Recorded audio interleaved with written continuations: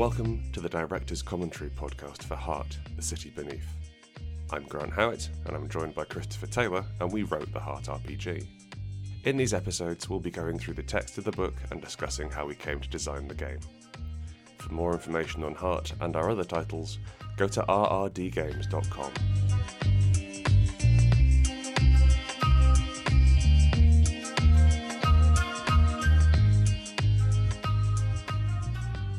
Shall we talk about the Hound?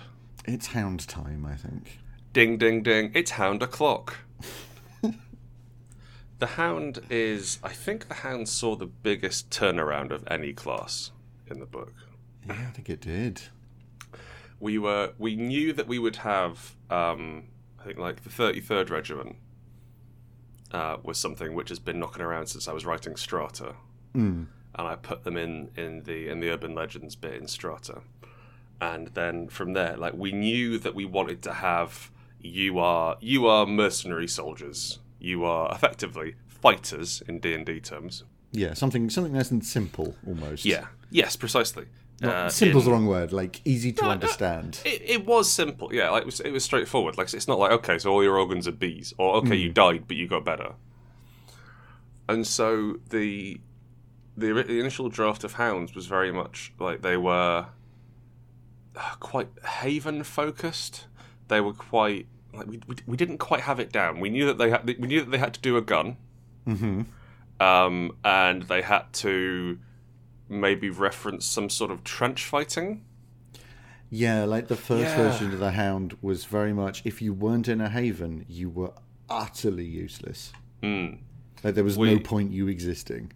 We agreed that we thought that the World War II era helmet was really cool looking. Like the sort of the Tommy's helmet from World War One, which was designed mainly for shrapnel coming in from overhead.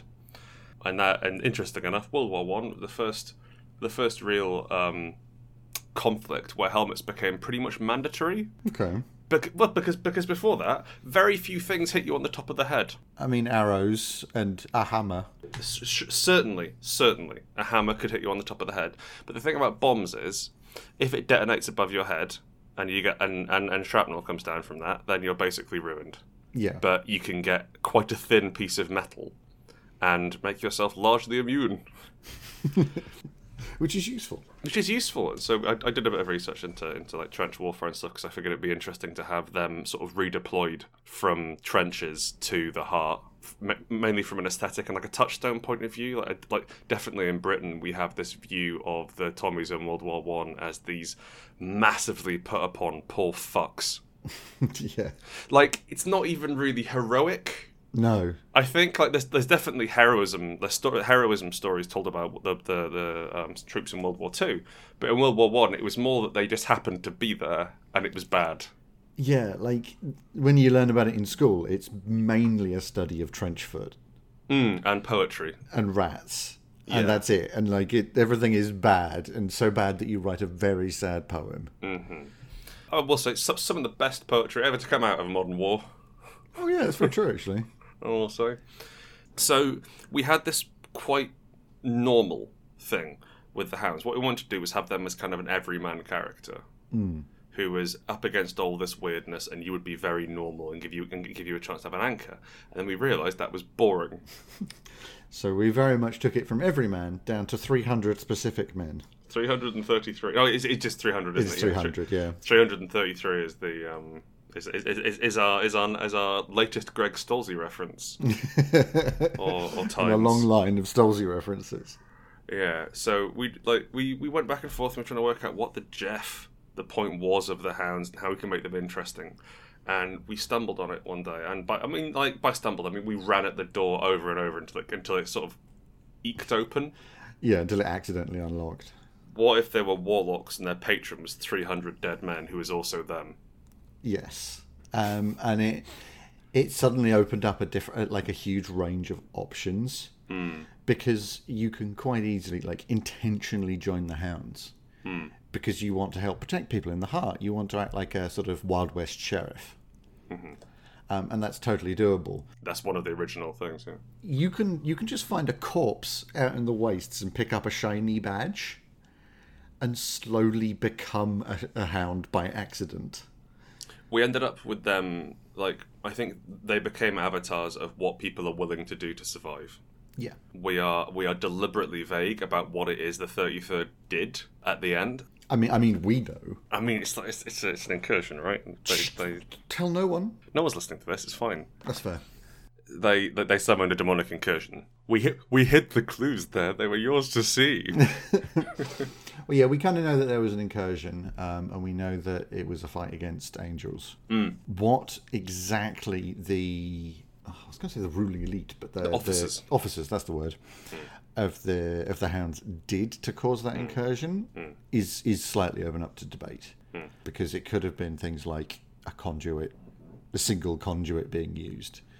But that's not elaborate enough. No. And desperate enough. Yeah, like something weird happened to the point where they all became immortal, but they all died. Mm-hmm. Well, look, we get weird with it. It's up to you to talk about it. It's up to you to explore. It's up to us to talk about it. It's up to you to explore it through your game. Just fill in the rest of the section yourselves. It's up to you to talk about it. So their old core ability was wave your badge around, which gave them access to it gave them like automatic access to somewhere where people didn't want them to go, which is very situational. And again, only useful in havens. Yeah. So we had to think. We had to really have a bloody good think. Bloody good think, Christopher. Just a real hard think on it. Oh, we ended up in the thick of it. Yeah, and they shifted towards this luck-based class almost. Like the thing about the hounds is they're fairly lucky. Like and indeed down on their luck. Like they can mess with fortune with their thick of it core ability. So you can quite happily take a gunshot wound to fortune. So it's like, well, that was close, wasn't it? Oof, that would have killed me outright. But then once you have got fortune fallout, you've then got mastery. Yeah, so you then get better. It's like the camera pans back and it turns out that someone actually just shot the bear that was behind you and now it's angry. Exactly, yeah. But it lets you. But basically, like, it's a pretty solid core ability in terms of like you can make this more interesting, but more dangerous for you to be better at your job. And there's an awful lot of like delicious little combos you can do with this ability. Oh yeah. Especially if you've got somebody who's got the collateral calling ability. Because then there's now two people that can suffer damage to immediately give somebody mastery. And you can just shunt the damage over to the hound, who gets lucky, doesn't get shot, and then rolls with mastery. That was a close one. Oh my god, the Nazis are here. That was a close one. There's Nazis. It's okay. I now know lockpicking. And so we made them slightly supernatural in as much as they are. The badges are bound to the core idea of the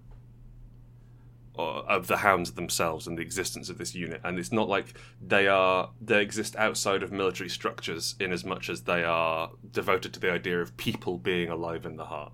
Yes.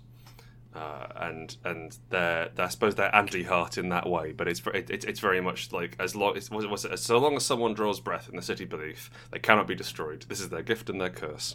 Yep.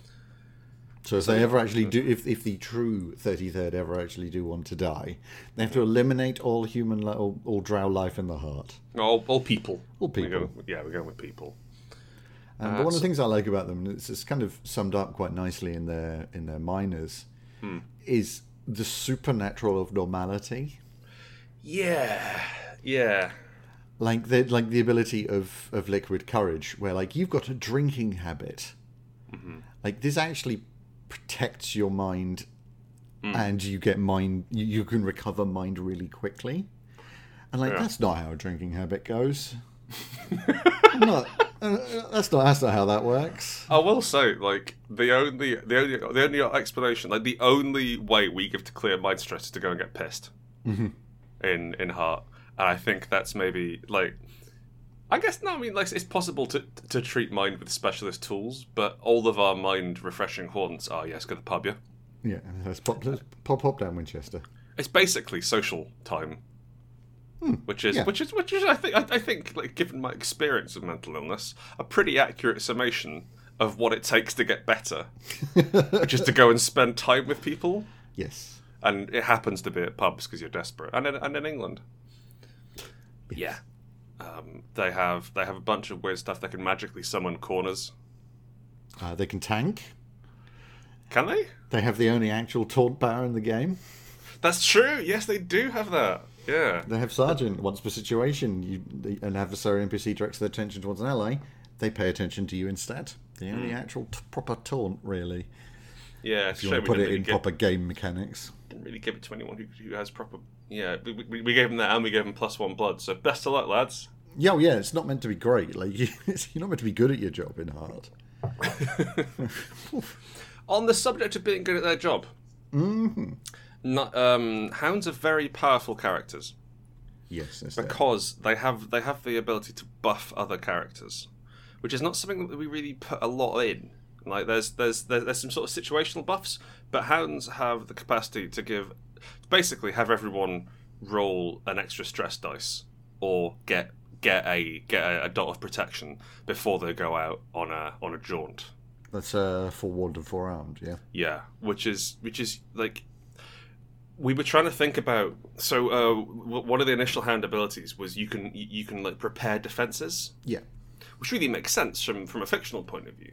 But then we realised that Heart is again about moving around a lot, and if you have to prepare defences, you've lost. Yeah, and like that requires a situation where you are A, in a haven, and B, know that something's coming. Or at least in a building. Yes. You know? Yeah. Considering that we have a lot of like teeth waterfalls in Heart. So it's very situational, and we were really struggling. I think like some of the feedback from the playtest actually saying that all the hounds' abilities are really situational, and like fair, they were. Absolutely were. Yeah. So we took the idea of preparation and instead worked it into that. Okay, you're going to prep people before you go out. Yeah, and I think, and like what's quite interesting is there's this little feeling of, I realise it's an hour or two to spare. But this is summed up in films a lot when the hero gives somebody a gun and quickly explains how to use it. Yes. Like it's that sort of thing. Point and shoot, sweetheart. Yes. They also have Condemn, which has I'm going to say the best named minor abilities attached to it. You were very for keeping this in the game. Look, man, the naming convention. The power itself went through multiple iterations, but the names never changed. It's a hunter's mark, basically. Yeah. And it's and with jury, you don't need to get any evidence of their crimes, which is genius. Thank you very much. But yeah, basically, we wrote down judge, jury, and executioner, and then worked backwards from there. Yeah. They can. He talks about stare down because this is a ridiculous power. Yeah, I'm so happy with this. This is one of the favourite things I did for this. So stare down makes your stare, your gaze, function as a ranged weapon. Now, this is kind of that bit at the beginning of a shootout in a Western where they're just eyeing each other up. Or in like military films when the drill sergeant is yelling at you point blank. And those sorts of things. So the key here is that you can use this weapon in a haven or other landmark without causing a huge ruckus. A huge ruckus, a technical term there. Yeah. Your gaze won't kill people. It's disheartening, but if you reduce them to 0 with it, they'll surrender and try to bargain. So it's a non-lethal stare. Or trip and incapacitate themselves forcefully. I love that. Like, you panic them so much. Level up enough, you can use it on a bear. Yeah, like then it becomes legendary. You can just stare like an angel down. And then nose to nose, where you gain the point blank tag, so it does more damage the closer you are. Which is like I think like we ended up like when we were sort of veering around initially, we were like, what if Ray Winston was in the Heart? Mm-hmm. What if Ray Winston went to Dungeon Hell? And I think this is very much like the point blank. The nose-to-nose upgrade for stare down. Just imagining having Ray Winston just get all up in your fucking business, boy. Like literally nose-to-nose. Yeah. That's D8 stress. Easy. And then no sympathy, where it functions as a mend weapon with range. As you like get up. Like, yes, sir. You don't even have to say anything. No, I know, but it's a disapproving glance. But I can't imagine somebody not taking stare down for Hound. Like, what's wrong with you? Well, that's the thing. Forearmed and forewarned is forewarned and forearmed is the best power in terms of raw output. But it's probably one of the least interesting. I think it's the second major I'd take. Yeah, because I'd take Unstoppable. Unstoppable is strong. Unstoppable has the minus scars like medals, which is fine for me, thanks. The more blood fallout you get, the harder you become to kill, and the more damage you do. It's wonderful. Which is right up my fucking alley, thanks. Yeah, and let's not forget Trench Fighter. Which is the only one which survived the port over. Yeah, which is iconic of that World War One feel. Because gives you piercing even if you're unarmed, which is pretty strong. It's fucking beefy. Like, it's worth it for the major. But also in a lot of cases, the only things that wear armor are humans. So you're a real tip-top murderer. You're a horrible person. And also the first time you suffer mind stress in a situation, do not roll for fallout, which kind of gives you some free. You trade off a small problem now for a big problem later. The idea being, of course, that you hope that you solve the problem before it gets too bad. Yes. And if you don't, then it gets catastrophic. Let's talk about the Zeniths. Because they kind of sum up the class really nicely. We'd rather show our hand here. A little. Well, one of them is called Incursion. Oh, yeah. Oh, you know what? Maybe the clues were quite obvious to see now in retrospect. It wasn't quite the complicated ARG you thought it was, Harry. I gave you all the clues, Mr. Policeman. So, Everlasting Stand. Another great name. We should do this for a living. We should. Is you get to defend a haven. When a landmark you are in is under threat from outside powers, activate this ability. You become the original owner for your badge, and then you get to defend a landmark forever. Yes, but crucially, the wording on it is intentionally very vague here. So, it's a Zenith. You lose your character. That's how Zeniths work. But you become the original owner of your badge. Yeah, they take over. So the character that you are is no longer. They die. And then it says, once your preparations are complete, you're subsumed into the Hounds entirely. That doesn't necessarily mean that you disappear. Just that the original 33rd member goes off and does stuff. Yeah. So you can have them just kind of becoming ethereal, essentially, just off in the wind and whatever. Or just there's a dude walking about that used to be your friend. And that's weird. Fulcrum's interesting because it's one of the few Zeniths with like rules. Yes, there aren't that many. It's until the end of your... So Fulcrum is the opposite of that. So Everlasting Stand is you are overwhelmed by the badge. Fulcrum is you overwhelm the badge and replace it. Yeah. And this means that you roll 5 dice and pick the highest whenever you make an action, and then you fuck off. Yep. You get supercharged from one situation. Like it's like, what do you want to do, buddy? Okay, sure. Yep. So odds are good. Compare this, if you will, to Summoning the Last Train or something. One of the Zeniths that just solves your problem. Yeah. Those Zeniths always do collateral. Yeah, that's true. This Zenith absolutely does not. This is a goddamn scalpel of a power of a Zenith. You can do anything essentially perfectly. I mean, odds are good. You could still roll 5 ones. You could fuck up an angel with this, yeah. But you can kill an angel and not destroy the haven it's in. Or you can take out a problem. You can do it your way, or you could. I mean, don't forget, like, you get 5 dice and pick the highest in social roles. You get 5 dice and pick the highest on your accounts. Yeah, like you could do a really shit-hot filing system with this. But the point is that you perfectly do one thing, basically. You have the situation. You have this scene. And you do just that, rather than suffering the problems that normally come with it. Unfortunately, then you become essentially too powerful and you've got to go and fight the concept of doubt. Well, it's always the way, isn't it? Yeah. So that's kind of the... Talking honestly of powers that cause collateral. Yes. The last one's Incursion. I think Incursion's the most collaterally we have, in which it's basically summon Som.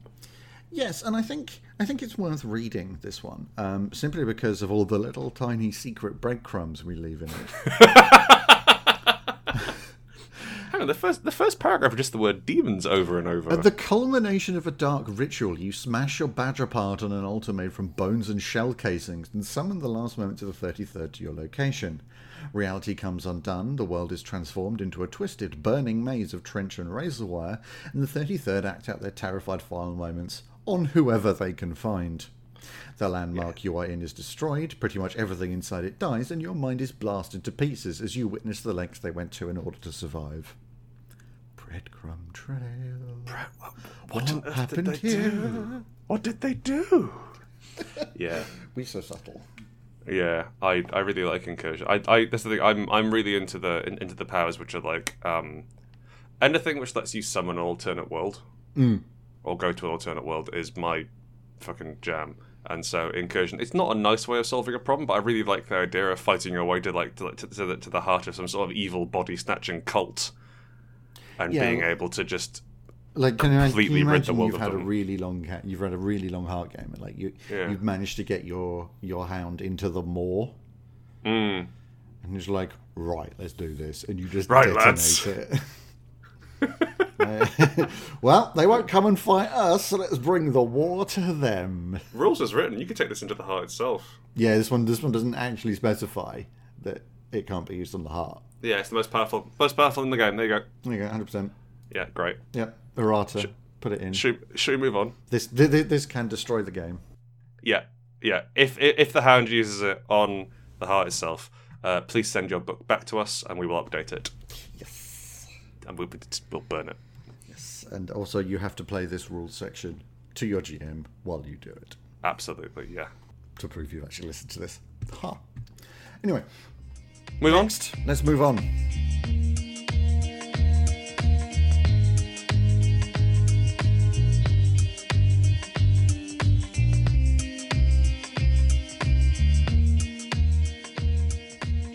You've been listening to the Director's Commentary podcast for Heart, The City Beneath. I was Grant Howitt, and I was joined by Christopher Taylor, and we wrote the Heart RPG. For more information on Heart and our other titles, go to rrdgames.com.